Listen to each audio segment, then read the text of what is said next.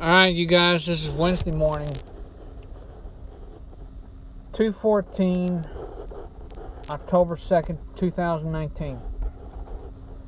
And this is a special edition of Into the Aaronverse.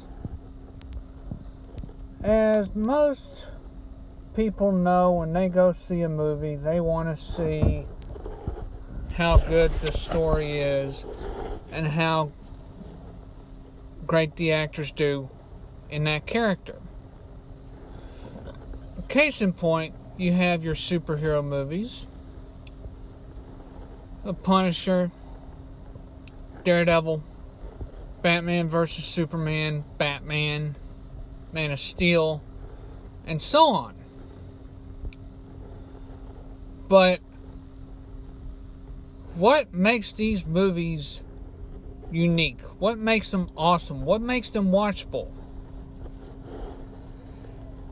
And that's what I'm here to talk to you about today. This is a special edition, what I like to call How Do They Do That? Or, for short, HDTDT.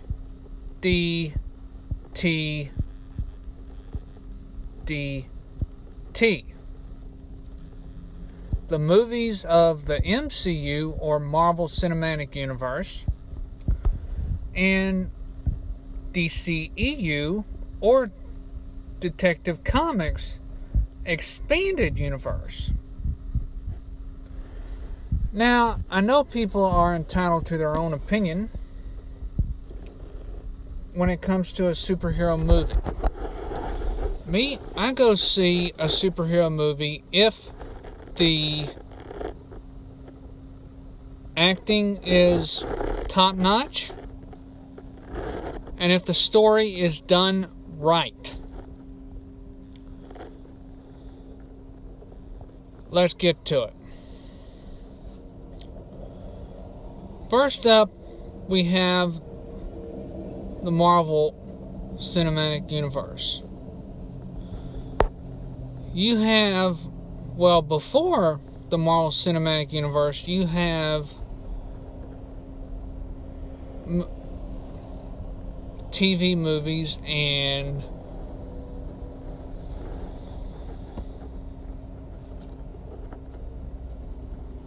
old-timey movies made in the 70s of your favorite superheroes, such as Doctor Strange, Iron Man, the Hulk,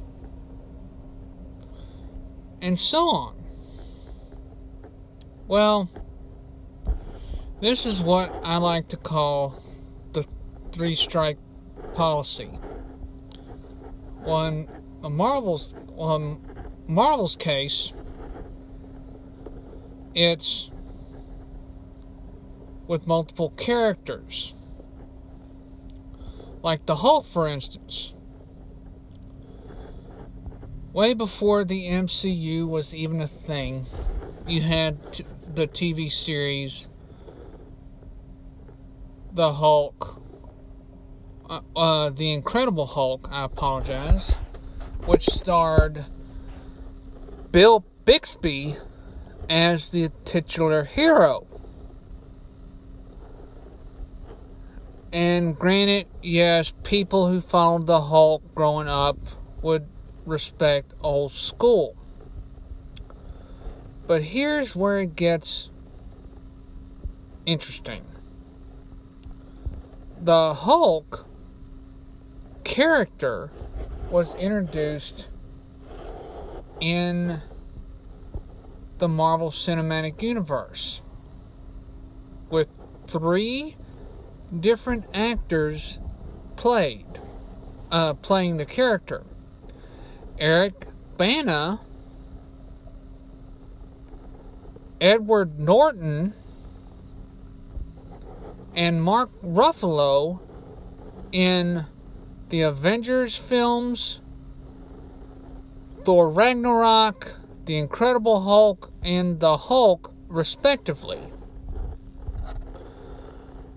Now, when you get into the MCU, you want to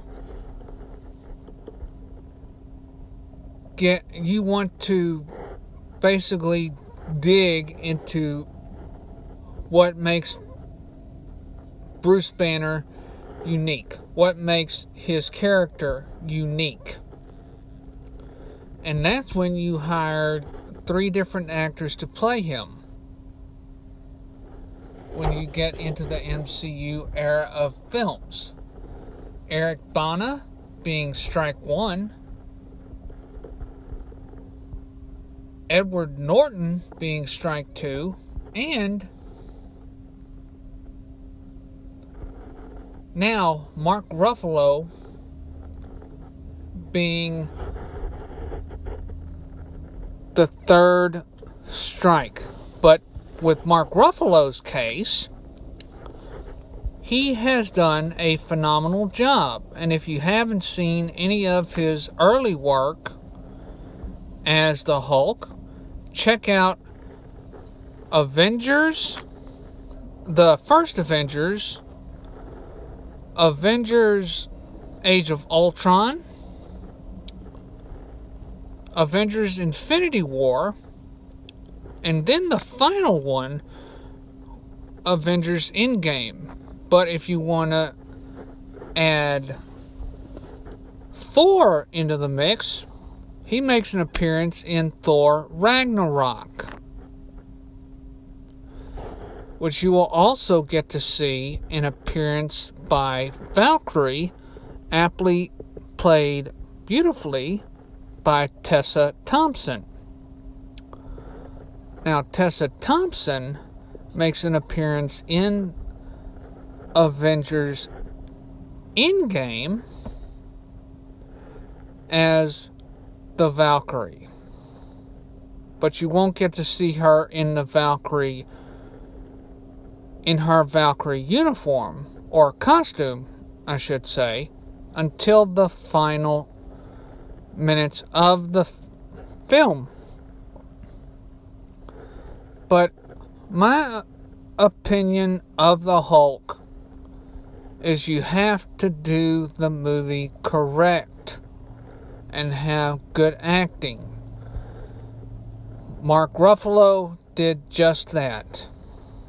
And stay tuned to a future episode of Into the Aaronverse as I reveal Mark Ruffalo's next project as the Hulk.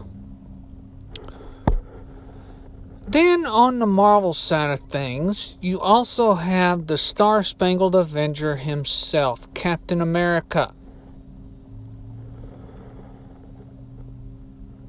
I would call that character as well a 3-strike character, such as the TV movies played by where Captain America is played by actor Reb Brown. I believe that's correct. If I say the actor's name wrong, feel free to drop me a message in the Aaronverse Facebook page or my personal page. Then fast forward to the 90s, where they tried to introduce Captain America into the big screen, where an actor by the name of Matt Salinger played Steve Rogers, where he was a crippled volunteer, I believe, for a special experiment titled Rebirth. Now, I saw that version after it came out on video, and that what's got me interested in superhero movies. Now, you get into Captain America, the First Avenger, in where the Human Torch himself, Chris Evans, played the title character of Steve Rogers, where he was just a pint-sized soldier looking to be the volunteer for an updated version of Project Rebirth. And that movie starred Hugo Weaving, Tommy Lee Jones, Haley Atwell, and Sebastian Stan, as well as Samuel L. Jackson and Derek Luke,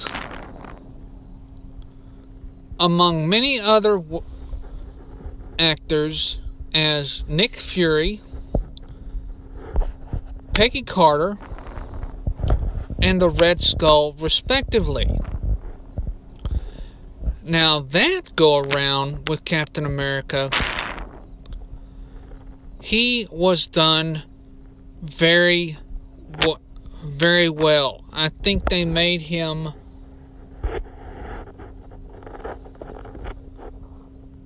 the right way, and I highly enjoyed Chris Evans' take on Captain America. Now, sidebar. 2021, I believe, or it might be 2020. I'll have to go back and listen to one of the episodes.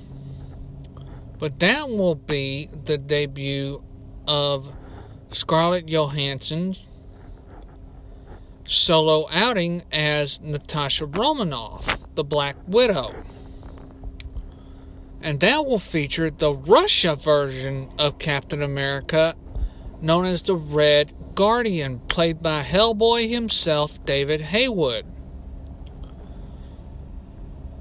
who you know as one of the police officers in Stranger Things.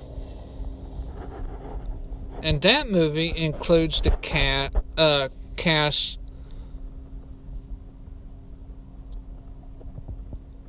like Rachel Weisz and Florence Pugh, who play members of the Black Widow program, respectively. And rumor has it is that a very young Tony Stark, played beautifully by Robert Downey Jr., and Hawkeye himself, Jeremy Renner, who I will tell more about in my regular episode later on this evening, that he is in the process of working on a record of songs. Yes, I said songs, because Hawkeye himself has a phenomenal voice, and he has put out a few songs, one of which I like, The Main Attraction. But that's neither here nor there. Also, back to the task at hand. There was an actor in the 70s, I believe, or it might be the 60s, who played a very early version of the Iron Man. I'll have to go back and look at the footage. But then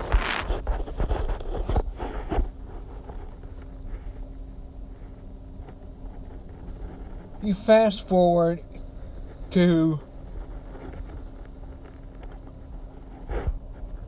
the MCU, where Tony Stark is basically being reborn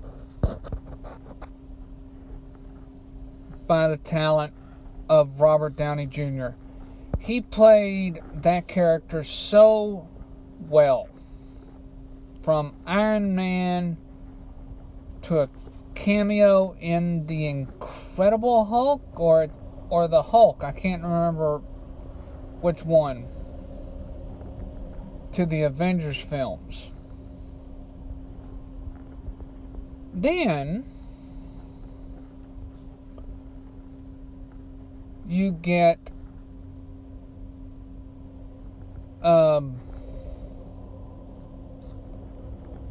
Spider-Man. Now here's where things get interesting with that character. I have been through both incarnations of the MCU Spider-Man, aptly played so well by Tobey Maguire and Andrew Garfield. But fast forward to now, where young actor Tom Holland took on the role of Peter Parker in Spider-Man Homecoming and Spider-Man Far From Home. Now I know you guys have been keeping up with the Disney-Sony deal. Well, hot off the press, Spider-Man is coming back to the MCU to have one more film, I believe. Stay tuned. Also, stay tuned to a future episode as I delve into that particular deal. But anyway, that character of Spider-Man is what I also like to call a three-strike character. You had two strikes with Tobey Maguire and Andrew Garfield. Personally, I think both did good, but it's a matter of what true fans want. And that is a true telling of Spider-Man. And just to let you know that yesterday was the release of the second of the Tom Holland era films, Spider-Man Far From Home. And that introduces Quentin Beck, aka Mysterio, played, in my opinion, by another great actor in Jake Gyllenhaal. I personally haven't seen the movie, but I don't throw any ill will into who plays the characters. It's just that they need to do the role the right way.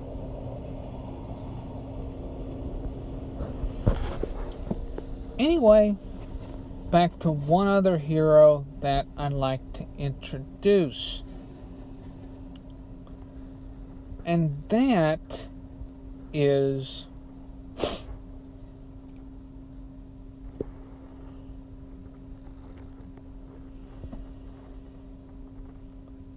Star-Lord.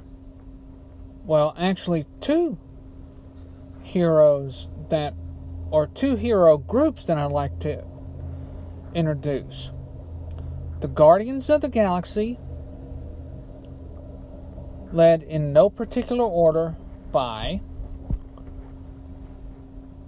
Chris Pratt as Peter Quill, Vin Diesel as Groot, Bradley Cooper and Sean Gunn jointly playing the voice of Rocket Raccoon, And Dave Bautista as Drax. Also joined in the film was Karen Gillan as Nebula. Now,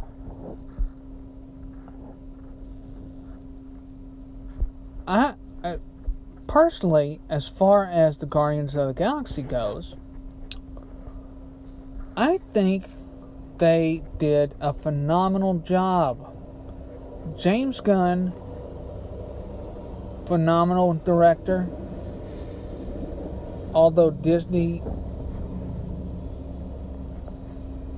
mishandled him the first go around, with him being fired and then being rehired thanks to several of his staple actors being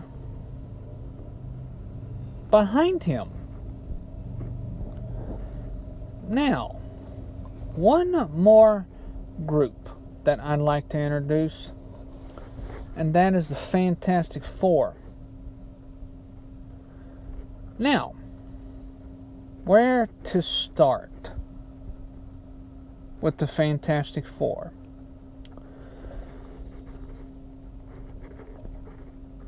In, I believe, the 90s, there was a TV movie where the Fantastic Four were first introduced. I had the chance to watch that movie, which you can find on YouTube. And that was horribly done. Horribly done.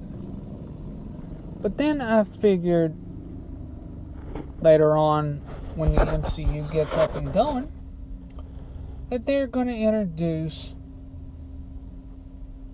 the Fantastic Four the right way. And they did very well with Captain America himself, Chris Evans, taking on the role of the Human Torch. And he did that role very well before he was hired to play the role of Steve Rogers later on down the road, like I told you at the start of this episode. Then you have Jessica Alba. Where to begin with her? She is a phenomenal actress, and she took on the role of the Invisible Woman. And then Ian Gruffold was hired to play Mr. Fantastic. Then the rock of the group, literally, was Michael Chiklis, played Ben Grimm, aka The Thing.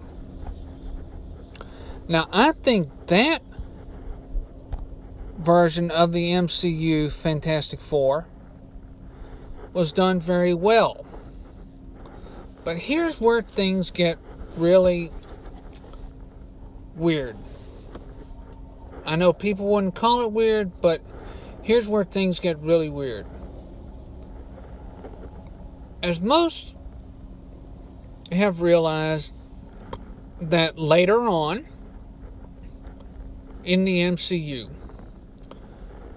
the Fantastic Four will be reintroduced. And two people that have been fan-artified, as it were, are the Human Torch and Thing. And the two actors that they picked to be their guinea pigs, as it were The Rock and a toss-up between Zac Efron, who starred with The Rock in Baywatch, and Dave Franco. Personally, I think any one of those guys could pull off the roles of The Thing and Human Torch respectively. But it's going to be ultimately up to the director of the respective of the film, whoever they land. Now on to the villain side before we conclude this part of the episode. I've seen a lot of Marvel villains be introduced. I have. I have no negativity towards any of them. I don't. But one thing that I do say that it's a con is Electro being cast in The Amazing Spider-Man. Jamie Foxx is a phenomenal actor. But why did they end up casting him as Electro? Well, the director of the film at the time wanted him to be introduced into the MCU. Personally, I think they could have gone a different way with him. But again, it's a matter of what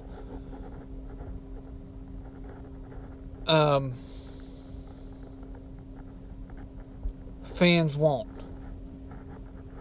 And I'm hoping that they introduce Electro the right way.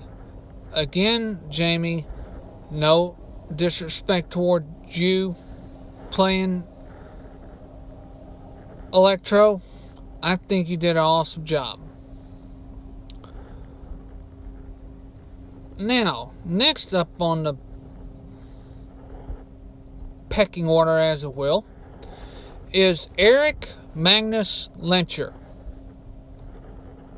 aka Magneto. In the MCU, Magneto was introduced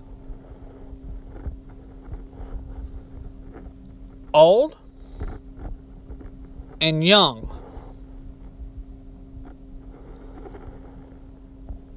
One person to play that part very well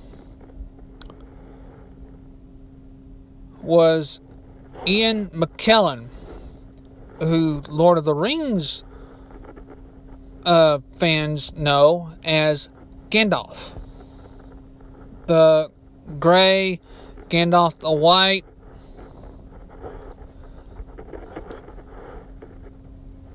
Or just Gandalf the Wizard. Now that was the first time I ever heard that name be introduced in the MCU for me.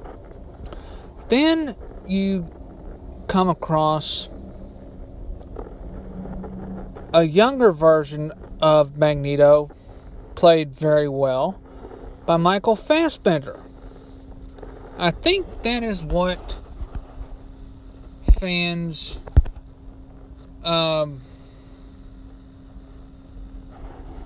want in a villain. To be a friend of Charles Xavier, who I will critique in another episode, played very well in two versions by Sir Patrick Stewart and James McAvoy, or McAvoy. Now, some more villains that I have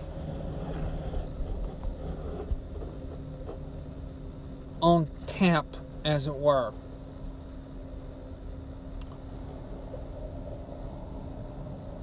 How can I put this? For you Spider-Man lovers, you want to talk about the Green Goblin? Alright.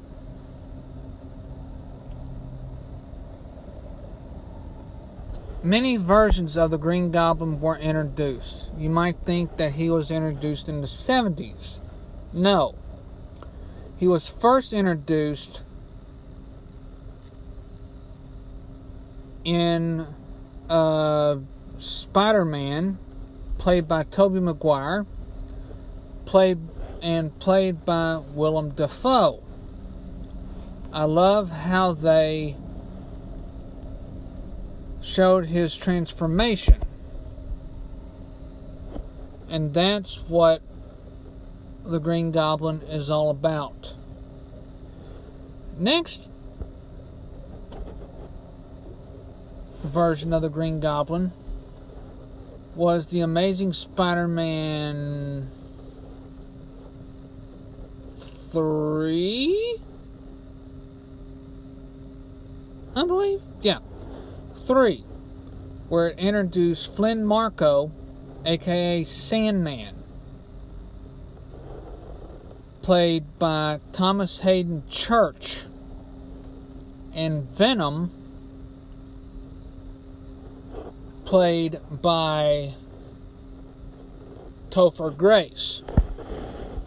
Now, sidebar. If any of you want to listen to a podcast where Topher Grace takes his celebrity pals on quote-unquote adventures, check out The Minor Adventures with Topher Grace on Apple Podcast or wherever you find your podcasts, like mine. Now, where was I? That Green Goblin was played very well by James Franco.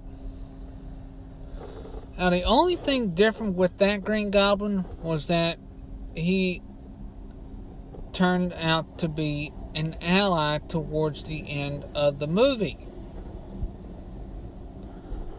Why that happened, I don't know. But then you switch over to the Andrew Garfield version of the Green Goblin, and here's where a different version is told. Norman Osborn, the original Green Goblin in that film, played very well by actor Chris Cooper, who you've seen in films like Bourne Identity, among others. Bourne Identity and The Kingdom, actually. He played the original Green Goblin, but kind of with a twist. You see, kind of with a twist. His Green Goblin was very ill. And in that movie, he was dying from the poison of the gas, I think. It made him so weak that he became ill, and he ended up giving the company to Harry Osborn, played by Dane DeHaan, last name spelled Dehaan. If you want to look him up on his IMDb or Internet Movie Database page. Now, that Green Goblin was done the same way, but the formula was a little bit different, and it turned him psycho, it turned him crazy, whatever. But if I had to pick a version of the Green Goblin in the MCU that was done very well, it was the Andrew Garfield era of that villain.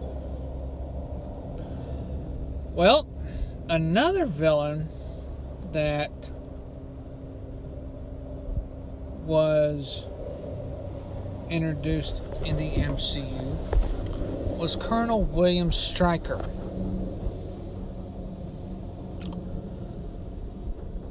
That I wouldn't call a three-strike villain, but that villain, the way he was introduced, should have been done young version, as you saw in the X-Men First Class, I think. I can't remember. And then you see versions played by Brian Cox, who for you Broadway lovers, is playing Lyndon B. Johnson in a Broadway play titled LBJ. You can more than likely catch it in New York or wherever. I will reveal where his play is being performed. And Danny Huston. Now that version made an appearance in X-Men Origins Wolverine, where Wolverine was played very well by Hugh Jackman. But that version of William Stryker was how it should be in a way. Because in the cartoon, William Stryker was a religious zealot.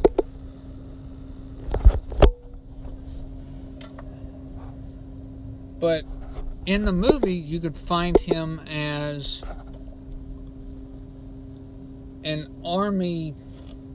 a dedicated army general or colonel.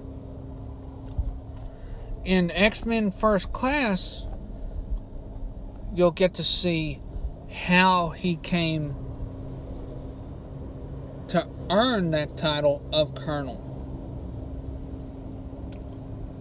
And one of my most favorite villains that I got to see introduced in the MCU, and I know I've seen a bunch,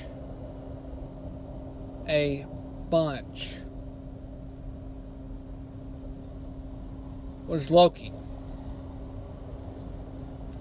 Now, I know there weren't any previous versions of Loki, but I gotta give all the props in the world to actor Tom Hiddleston. He made his debut in Thor. Then he came back for Thor Dark World.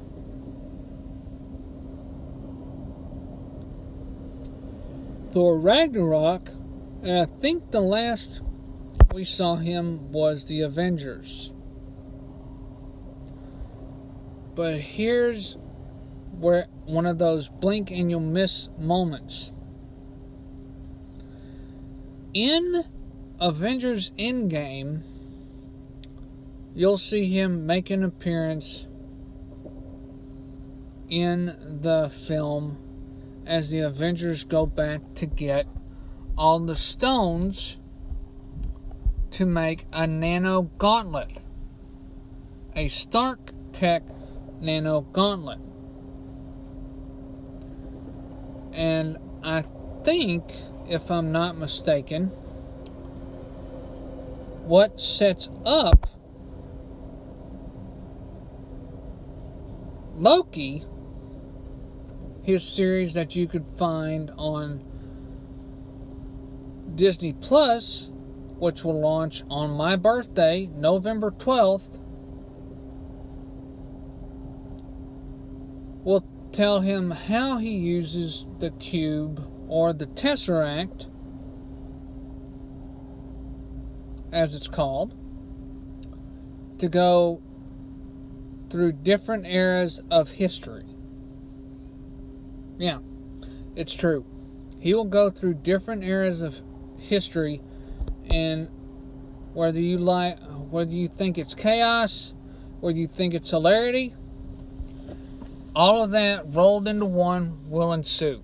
Join Tom Hiddleston in Loki, and stay tuned to a future episode where I reveal who his entire series cast is. One segment in, hopefully 2 more to go. Welcome everybody to part 2 of this episode. Now, you know, earlier I talked to you about the MCU, or Marvel Cinematic Universe. Next up is a movie universe where I feel that it has scrounged for talent to make these characters relevant and to give them new meaning, new life. First up is my favorite character, Batman. Now, there have been several versions of the Caped Crusader.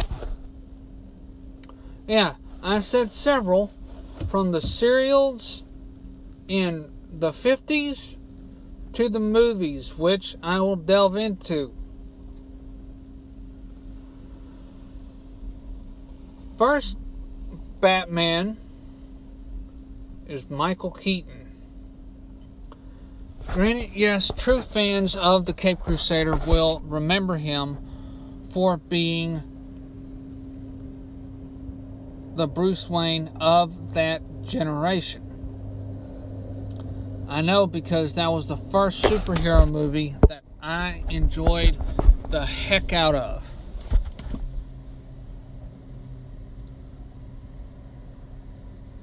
Next up was Val Kilmer. What can be said about Val Kilmer except say when, Doc? And I'm not trying to hate on his phrase from when he played Doc Holliday in Tombstone, one of my favorite Western movies, might I add. But when Val Kilmer was asked to play Batman, he was introduced to villains who I will delve into later: the Riddler and Two-Face. Then you have George Clooney.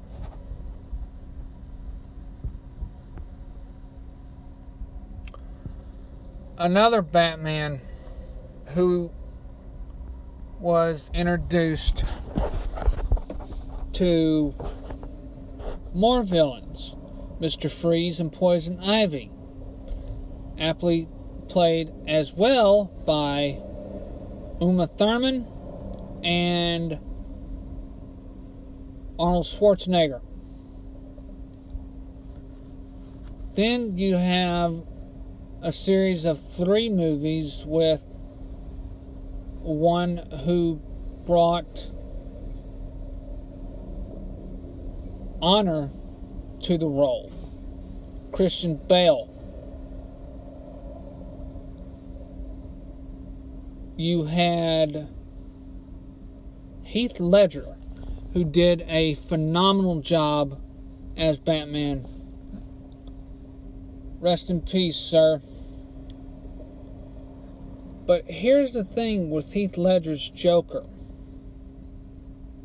He was supposed to introduce Harley Quinn as well. But you never got to see Harley Quinn get introduced in The Dark Knight, I believe.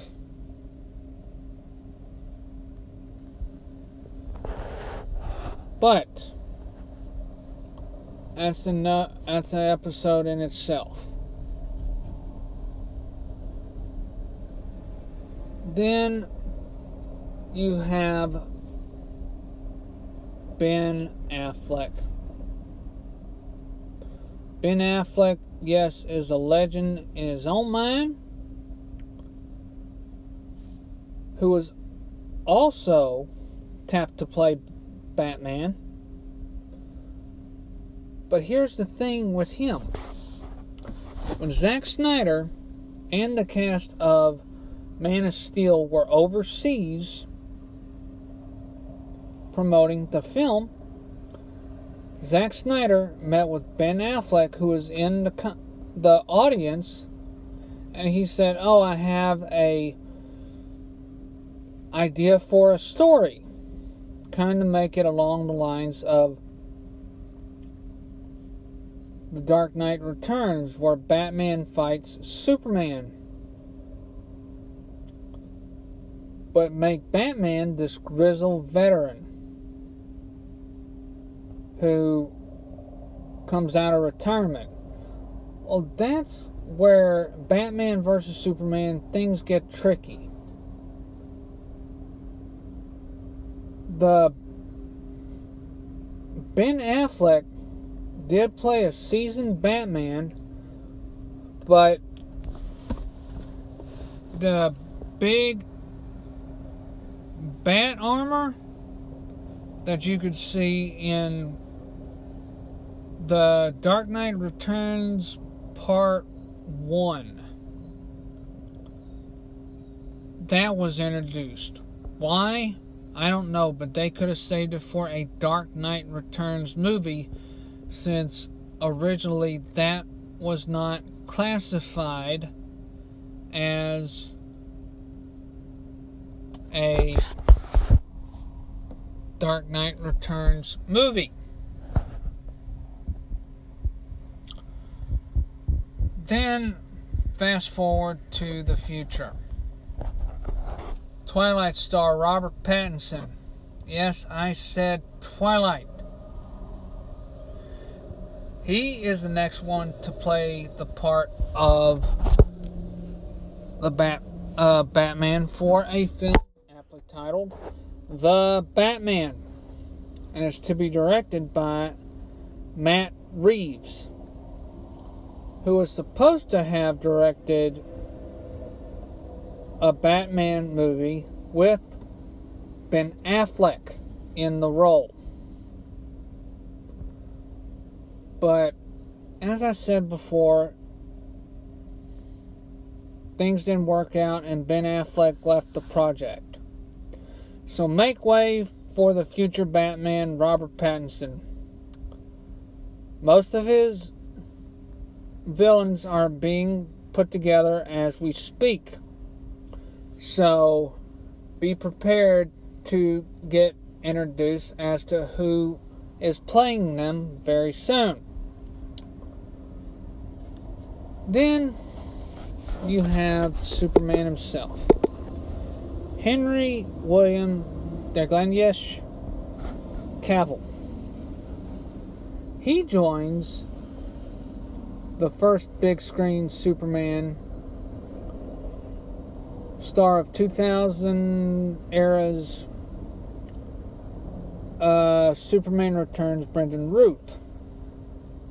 Speaking of which, Brandon Ruth,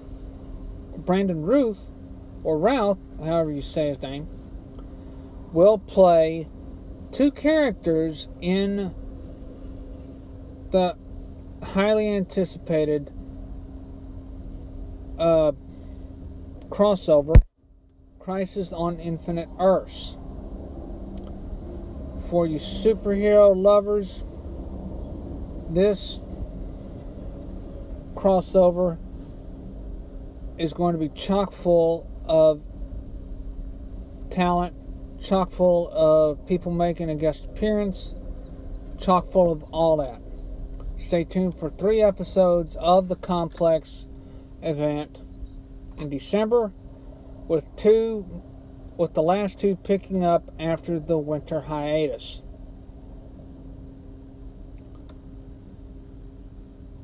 But what can I say about Brandon Ruth? That version of Superman was aptly directed by Bryan Singer, who directed Marvel's X-Men films. How they introduced that villain was very wrong, because they had plans to introduce a lot of characters for Superman Lives, which can be explained in a documentary regarding the film that never got made, directed by Kevin Smith.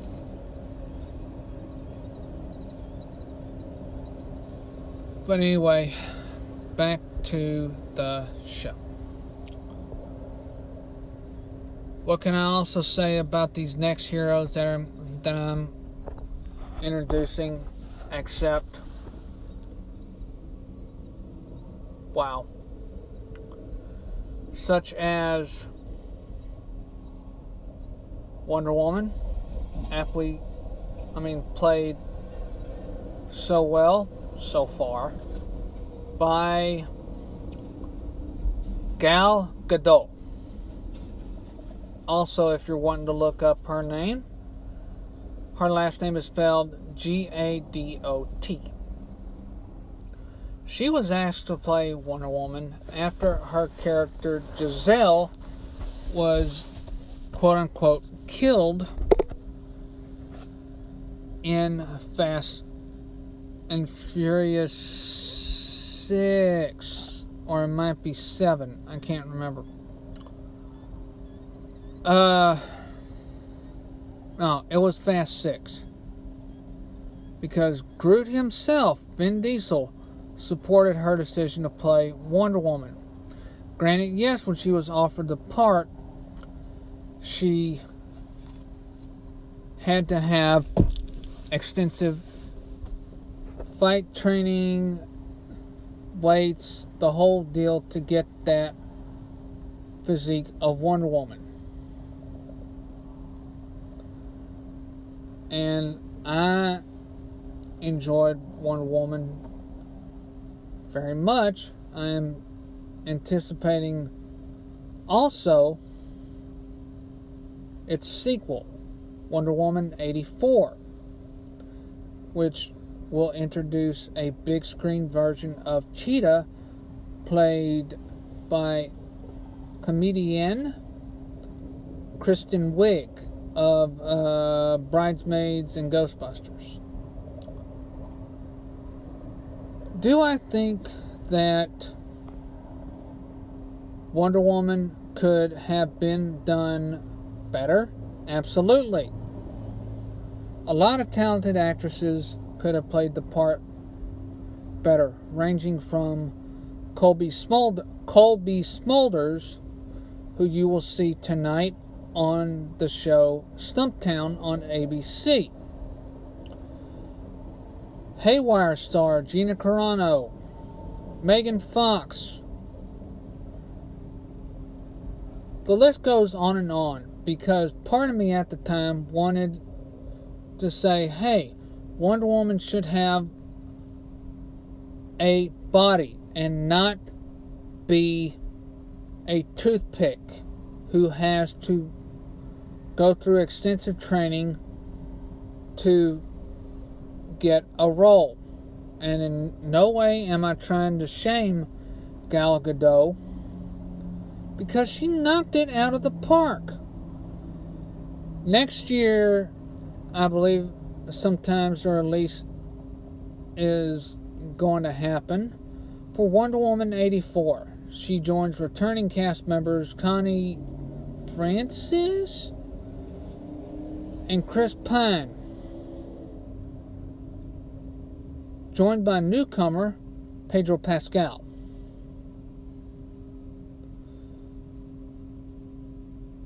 Now, Gal Gadot, she played Wonder Woman very well. The next hero to be on my proverbial pecking order is The Flash. The Flash. You had a TV movie version of The Flash get introduced in a Justice League TV movie. Yeah. And then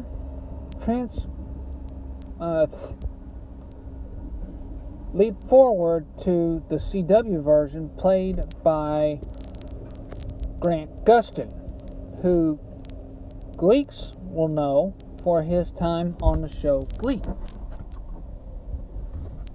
That Flash is already in season 6. I believe that premieres next week, next Tuesday. But rumor has it is that Michael Rosenbaum will make an appearance as a live-action Wally West version of The Flash.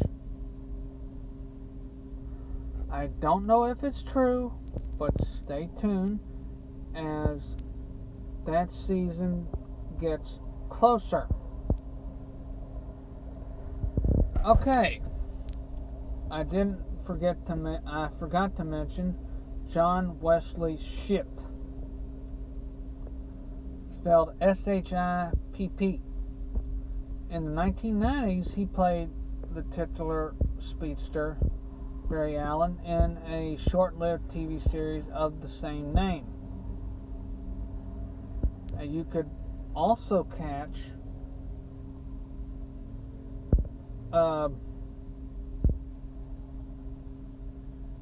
John Wesley Shipp in the crossover as a Earth 90 version of The Flash. Stay tuned for that confirmation. Then you have the big screen version of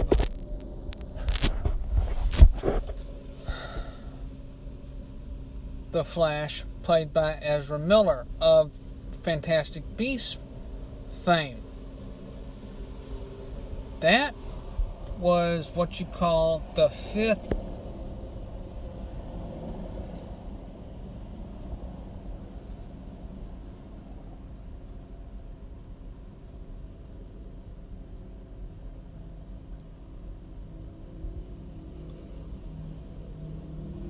fourth strike. Now, normally characters in the DCEU don't get reintroduced after 3 strikes, but the Flash makes an exception. Ezra Miller is set to return as the title character for his own film. Stay tuned as more on that film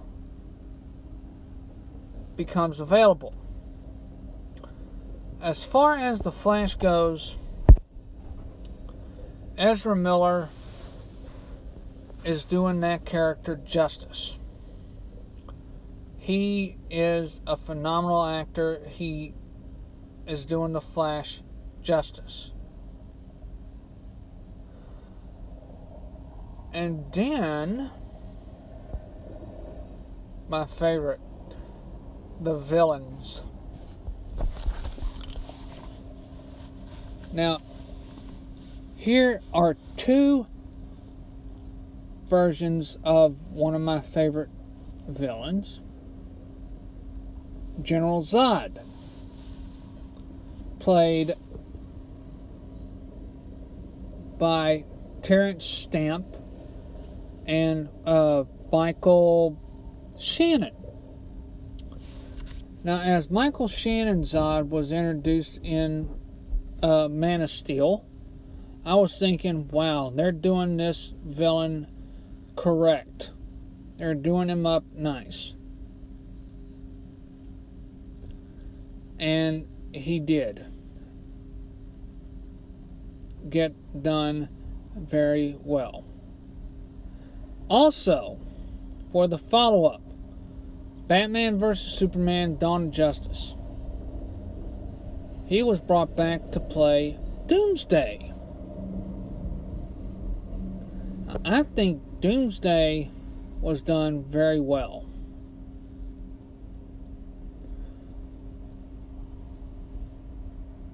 Do I think that Zod needs to be introduced anymore? No.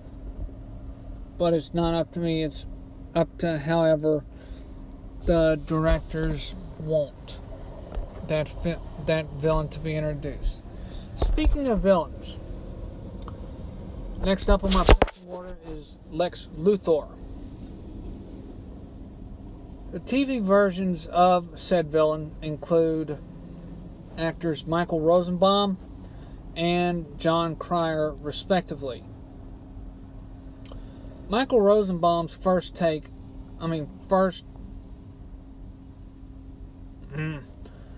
his version of Lex Luthor was a part of Smallville. For true fans, it will always be a part of Smallville. That villain made that show what it is. It was a shame that it got canceled, but life goes on. Then we have John Cryer, who made an appearance in Supergirl. John Cryer was in a little movie called 16 Candles with Molly Ringwald. As for you nostalgic peeps, but John Cryer's version of Lex Luthor was better as far as the TV version of the character is concerned. Then you have the big screen version. The first big screen version of Lex Luthor was Gene Hackman. Gene Hackman was great as that villain during that era. Then you jump forward to Superman Returns, whereas Kevin Spacey played the villain, and he did an even better job because that's what Lex Luthor was supposed to be, a villain and not a comedy relief. Now, a little fact about Superman Returns before I continue on with some more villains before this episode ends. In the first part of the movie, Lex Luthor's mother was played by a gal who played Lois Lane. on the George Reeves Superman, Noel Neill. And that was a bit nostalgic even for me when I saw the movie in theaters back in '06. Then, fast forward to the bar scene where Brandon Bruce Clark and Jimmy Olsen, who I forget who played him, noticed that the original Jimmy Olsen from the George Reeves series made a cameo. Now that was even cooler. Then, back to the villains. You have Batman vs. Superman, Dawn of Justice. And that villain was played beautifully, in people's opinions, by Jesse Eisenberg. Mine, not so much. Jesse Eisenberg was the version of Lex Luthor who looked like he drank too much caffeine. You want a version of Lex Luthor, he needs to be methodical. He needs to be devious. He needs to be the villain. My winners for the role of Lex Luthor go to Kevin Spacey for Superman Returns and John Cryer for Supergirl. They did that villain up very, very well. Now then, what else? Catwoman. Oh, my dear, my dear, my dear. Oh, how many times directors have been introducing you into movies. The Batman movie. Wow. The Batman movie, you had Lee Merriweather play the title role. And what was nostalgic for me was that she was a part of the show back in the 60s, I believe. Then you got Batman Returns, Michelle Pfeiffer. Factoid: Michelle Pfeiffer was actually the second choice to get the role of Catwoman. The first choice was actually classified as a stalker by the director of the film himself, Tim Burton. That actress's name was Sean Young, who played the role of Lieutenant Lois Einhorn in Ace Ventura: Pet Detective. Now you gotta ask me,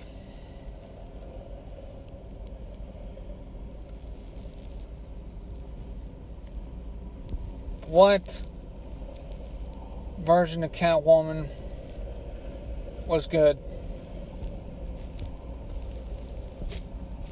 And it was Michelle Pfeiffer, because she was that. She was a villain. And rumor has it is that for Matt Reeves' Batman film, the Catwoman might be featured in the movie. And a top suggestion to play her was Maleficent star Elle Fanning. But nothing official. Other choices for Catwoman include Priyanka Chopra, Vanessa Hudgens and Daisy Ridley.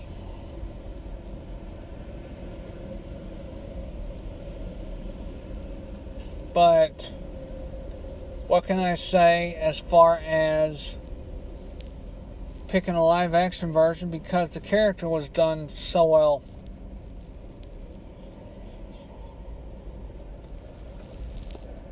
It was Michelle Pfeiffer.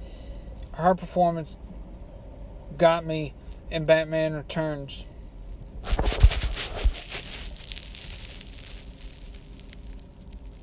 Now, we have a villain that has been on a lot of people's minds due to the fact that who might be playing him. The Penguin, Oswald Chesterfield Cobblepot, played by Danny DeVito in Batman Returns.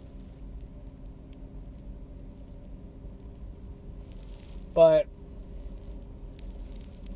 it is what it is, and everybody's entitled to their own opinion. So,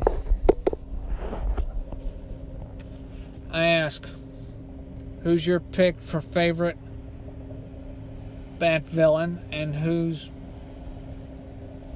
played him or her?